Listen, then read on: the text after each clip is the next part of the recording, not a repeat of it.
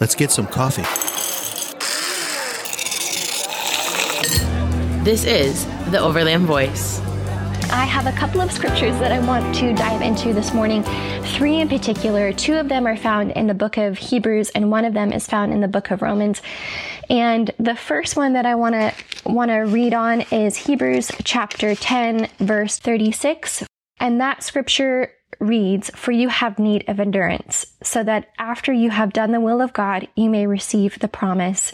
And I love right here, if we can just stick here for a couple of seconds, this word is saying you need it. It's not something that you should maybe have or could have. It will assist you in this life, perhaps. The word here is need. You have a literal need for it. Just like you have a need for oxygen, and you have a need for your heart to beat, and you have a need for water and food, you need endurance in your life.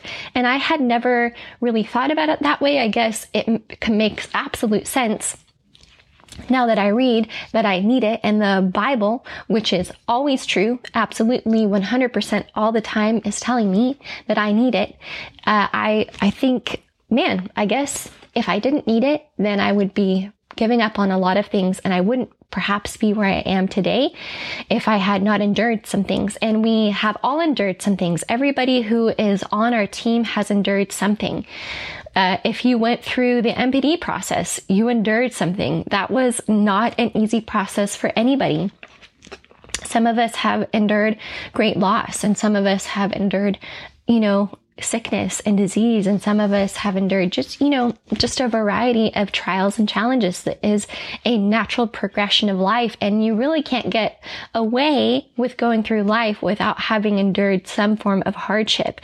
And the reality is that you are more than likely to endure hardship in the future if it's something that you have endured in the past. And maybe you're going through a trial right now, and that's why you're listening to this podcast, or maybe you're just listening to it out of curiosity. I don't know. At some point in your life, you're going to go through something. And so you have to have endurance. Otherwise, you're going to give up, and you're not going to be able to walk into the fullness of everything that the Lord has in store for you. Because I keep saying the reality is, I'm sure that's going to get old. We have an adversary, the devil, who is like a lion. He's not a lion. He's like a lion, roaring about, seeking whom he may devour. And so as you follow the will of the Lord and you're obedient, you're going to have opposition in your life as a believer, one who's committed to the kingdom, one who's on the front lines, seeking to get the gospel out to the lost and the neglected and the people that are overlooked. And the devil isn't happy about that. And so you're going to have some challenges. Also, I want to talk about Hebrews 12:2. Reads, "Looking unto Jesus, the author and finisher of our faith, who for the joy that was set before him endured the cross, despising the shame, and has sat down at the right hand of the throne of God." Ephesians 5 verse 1 says to be imitators of God, and we have to have Jesus as our model. And if he modeled endurance, then that's something that we have to go after as well. Jesus is perfect theology. We have to know all about him. We have to know what he did. We have to know who he is. We have to know his thoughts, and his thoughts are written out in the Word of God for us to read every day. It's our daily bread that we have to consume, and it nourishes us, and it gives us the entire picture of who Jesus is, what he did on this earth. We gotta read that, and we gotta model it. We have to have that model. And so if Jesus endured, I have to endure. It's a part of my new creation. I am just like him. You're just like him. We have to follow this model. So that's our bottom line, or those are our bottom lines. I don't know, however you want to say it, that we have need of endurance, and Jesus endured. And so we have to endure. And from there, I want to jump over to Romans 5:3. And this is the scripture that I'm really going to focus a lot of our time and attention on. And here is what it reads. And not only that, but we also glory in tribulations, knowing that tribulation produces perseverance, and perseverance, character, and character, hope. And so we see that tribulation, so these are hardships, these are challenges, the trials of life that we have all endured to one degree or another. Out of this stems, or there's a fruit from this, I guess, depending on how you approach this trial. If you approach it with, the Lord has equipped me to go through this life. He's given me everything. All the tools that I need are in my hands, figuratively speaking, to be able to do everything that the Lord has required of me. And the fruit that comes out of this when we go through tribulation is perseverance, character, and hope. And this word perseverance is, well, it's the word perseverance in the New King James. In the King James, it's patience. But if we dive into our concordance, we see that this word means cheerful endurance, constancy, enduring, patience, patient, continuous, waiting. So this word perseverance literally means to endure. Even go to the word endurance in James 5:11. We read this: to stay under, behind, remain, figuratively to undergo, to bear trials, have fortitude, persevere, abide, endure, take patiently, suffer, tarry behind. And that word fortitude is a bit of an archaic word for a lot of us. It's just not something that's used in our everyday English vocabulary, but it means to have mental and emotional strength in facing difficulty or adversity, danger, or temptation courageously.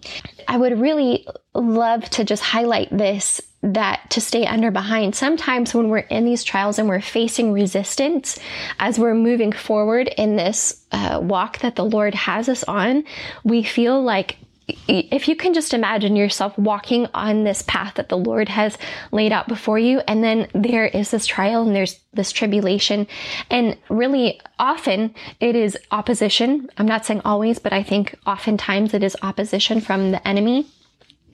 If he is pushing back at you, it is a little bit harder to gain ground quickly. You know, you have to endure that, and you have to grow these spiritual muscles, or so, if I can put it that way, and you have to push forward and you have to keep going. And so you don't always gain the ground that you want to gain, amount of time that you want to gain it.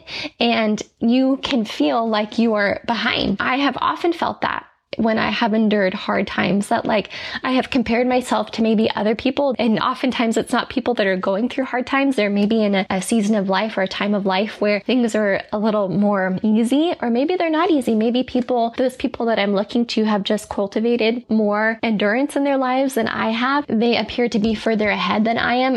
And I'm like, oh gosh, I've been left behind. I'm not anywhere near to where they are, and I want to be there. You know, you have to face the fact that you're going through a trial, and in this time you might feel like you're left behind, but that's completely normal. Not that you're left behind by the Lord, or left behind is a bad way of putting it. Maybe lagging, you're not moving as quickly as you would like to, and that's the reality of war.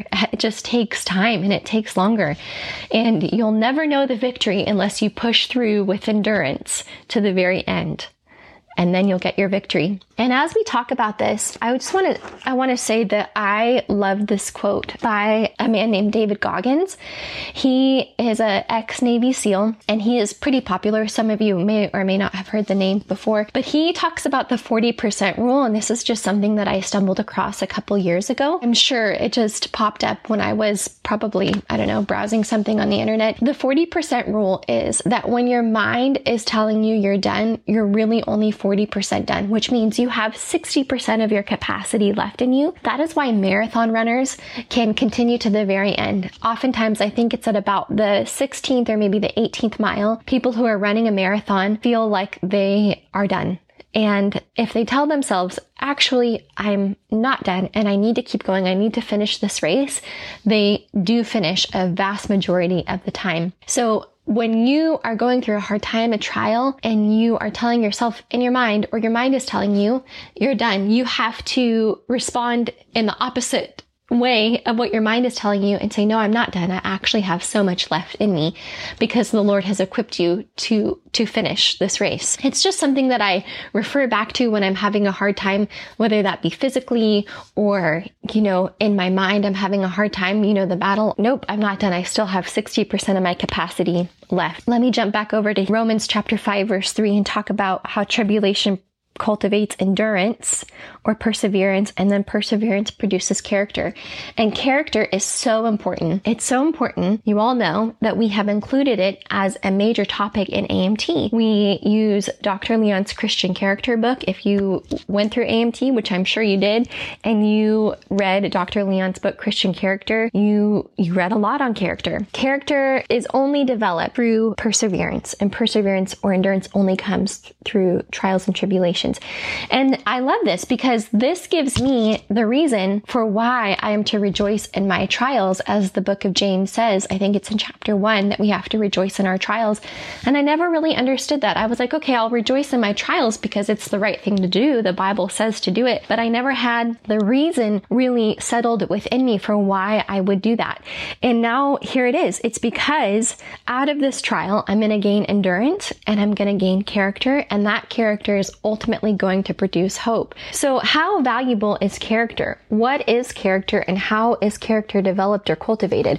Well, we've already answered that. Character is developed or cultivated through trials and challenges. The Bible says in Proverbs chapter 22, verse 1, a good name is to be chosen rather than great riches. So if you were standing before somebody that was giving you two options, option A is a good name or, good character, and option 2 is great riches. It could be hundreds of millions of dollars. It could be $1 billion. It could be a lifetime of your financial needs met, or option A, which is a good name.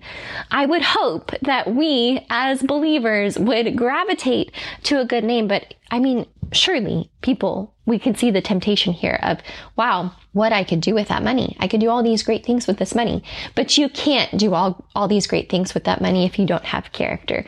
And so we have to choose character. And so the Lord shows us how important it is. Ecclesiastes 7:1 says, a good name is better than precious ointment. And this leads me to the talk that we have in AMT, in every AMT, on anointing and character. Always go directly to the fact that your character will sustain you and your anointing. And Kieran and I had a conversation earlier that when we were talking about anointing versus character, and here's what Kieran said. He said, when the wow factor of your anointing wears off, people will look at your character. And that is true, true, true.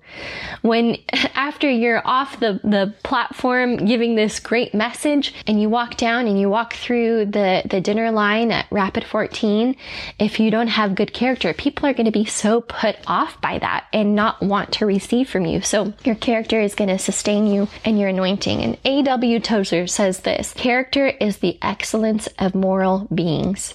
And whoever quoted that, I just found this, said, as the excellence of gold is its purity and the excellence of art is its beauty, so the excellence of man is his character. And so that is what character is. It's the excellence. It's an excellence inside of us, and it's cultivated through endurance. And you might be sitting there listening to this thinking, yeah, but it's hard. Of course it's hard. Life is not always easy. And that's just the plain, simple truth, that life is not always easy. And that's okay. We want life to be easy. We want everything to be smooth sailing and to go our way all the time. But life isn't going to go our way all the time. And we have to acknowledge that. To acknowledge anything other than that would be living in denial, which is not healthy at all. We want this endurance to be built quickly in us, and this character and this hope to come quickly, but we're not in a microwave society. But the kingdom is not a microwave society. We are in the kingdom where instant gratification is not necessarily a thing.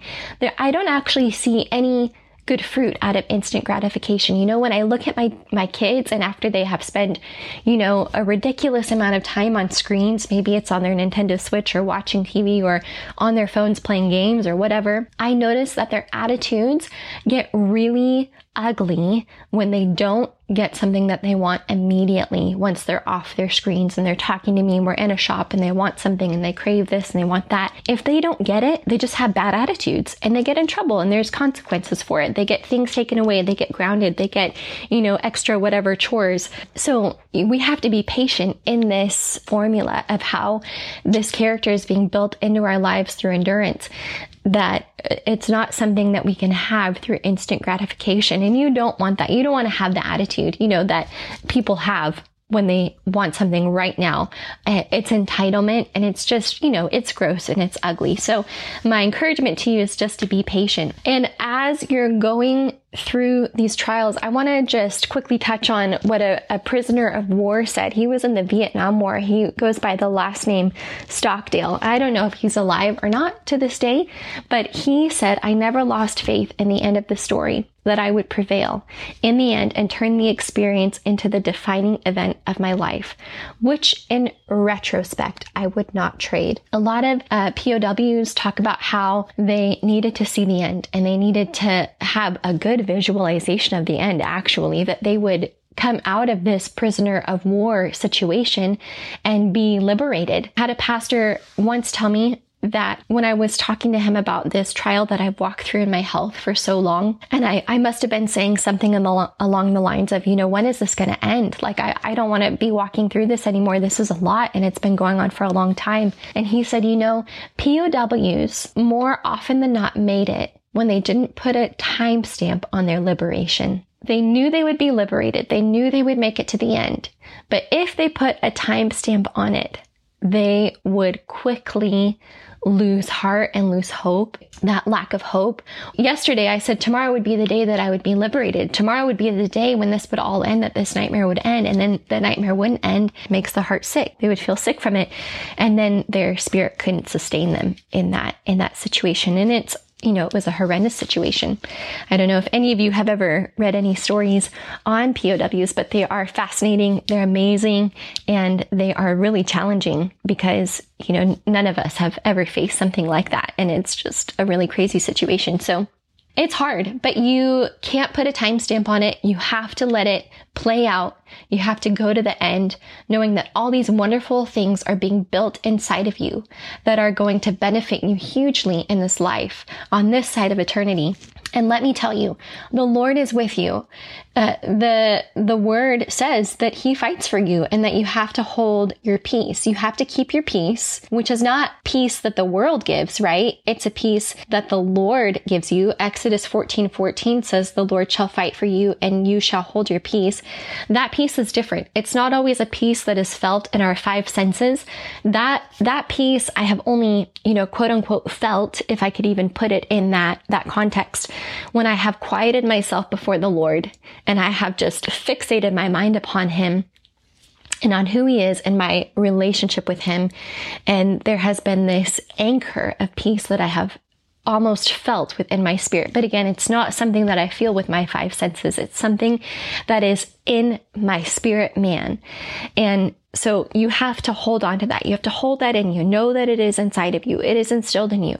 You might not feel peaceful on the outside, especially if you're looking at your circumstances, but it's there because of who you are in Christ and with him. You're abiding in him. And Psalm 27 verse 1 says, he is your strength. Psalm 18:34 says he teaches your hands to make war. In fact, the entire chapter of Psalms just talks about how the Lord has equipped you for the battle and to give you victory over the battle. And the reality is you are more than a conqueror. So you imagine yourself as a conqueror and then you're more than that. That is who you are. So you have what it takes to endure the trial, to endure the hard time, and to get through it and to come through it on the other side. And I really wanted this word. I wanted it to be short and sweet. I wanted it to be encouraging to you today. I hope that it ultimately builds faith and hope in you, and that you really fasten yourself to that anchor of peace that is so embedded in your spirit, and that you realize you have the capacity to go through all of this, that the Lord has equipped you. When you feel like you're done, you're only 40% done. Don't worry. Maybe in the kingdom, you're even less than 40% done. Your capacity is bigger than you could ever imagine because the Lord is on your side and he is fighting for you. And I just pray that you feel enveloped in the tangible presence of God today, and that you feel his peace and his love all over you. And yeah, it's a great day to be alive, people. Don't forget that. Thanks for listening. Join us again right here for Coffee and the Overland Voice.